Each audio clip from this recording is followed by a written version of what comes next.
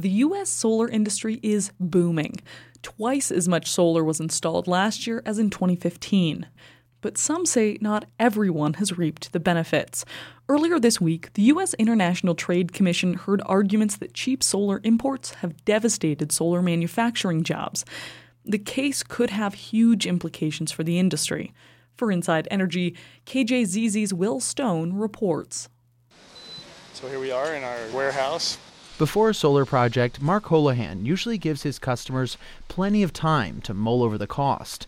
Except lately, with this trade case, that's been difficult. We have a sort of a panic buying mode in the marketplace right now. Inventories have fallen, prices have risen. Meaning his installation company, Wilson Electric, based near Phoenix, can't hold prices too long. Solar panels are flying off the shelves. We used to have product that was sitting in warehouses that could be shipped in a shorter amount of time. Now we're waiting for another batch to be manufactured. Like many installers, Holohan has relied on a cheap, plentiful supply of solar panels made overseas, mostly Asia.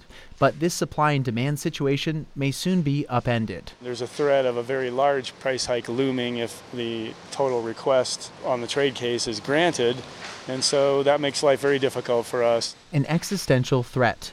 That's how the industry group describes this trade case, warning it could result in the loss of nearly a third of all solar jobs next year. But the two U.S. makers of panels bringing the complaint argue the opposite.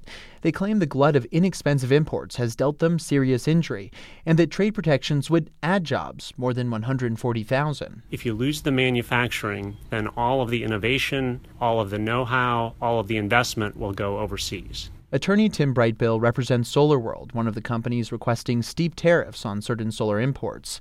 He argues without a trade barrier, U.S. manufacturers of solar panels can't compete with foreign governments, foreign dumping and subsidies, and a global surge of imports. And they shouldn't have to. In fact, Brightbill says SolarWorld successfully pushed for tariffs on Chinese imports before. But those safeguards haven't solved the problem. That's why they're turning to what's known as Section 201. Their case would apply to imports of certain solar products from anywhere in the world. Aaron Felmuth is a professor of international law at Arizona State University. It's classic bad politics, right? It's a short-term fix that ignores the long-term problem. And the final arbiter of this case could be President Donald Trump.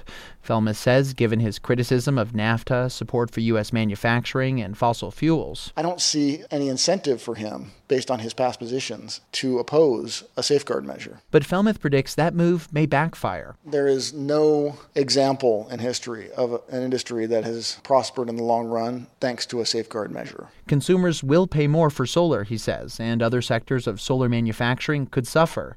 Companies like QuickMount PV, which is based in California and makes equipment to mount solar panels. Jeff Spies is head of policy there. If the intention is to defend U.S. manufacturing, the decision is clear. Dismiss this case with no penalties. He says the solar supply chain already has tens of thousands of existing manufacturing jobs.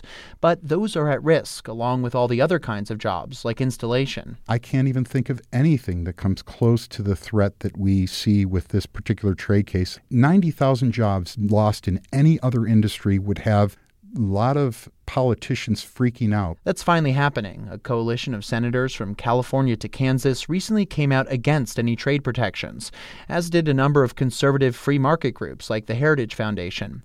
What makes this trade case especially infuriating to many in the solar industry? The two companies asking for the tariff aren't even all American.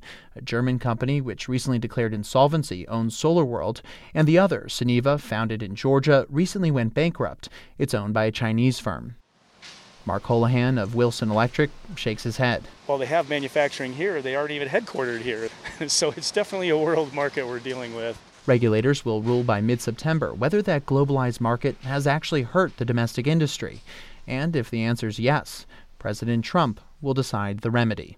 For Inside Energy, I'm Will Stone in Phoenix.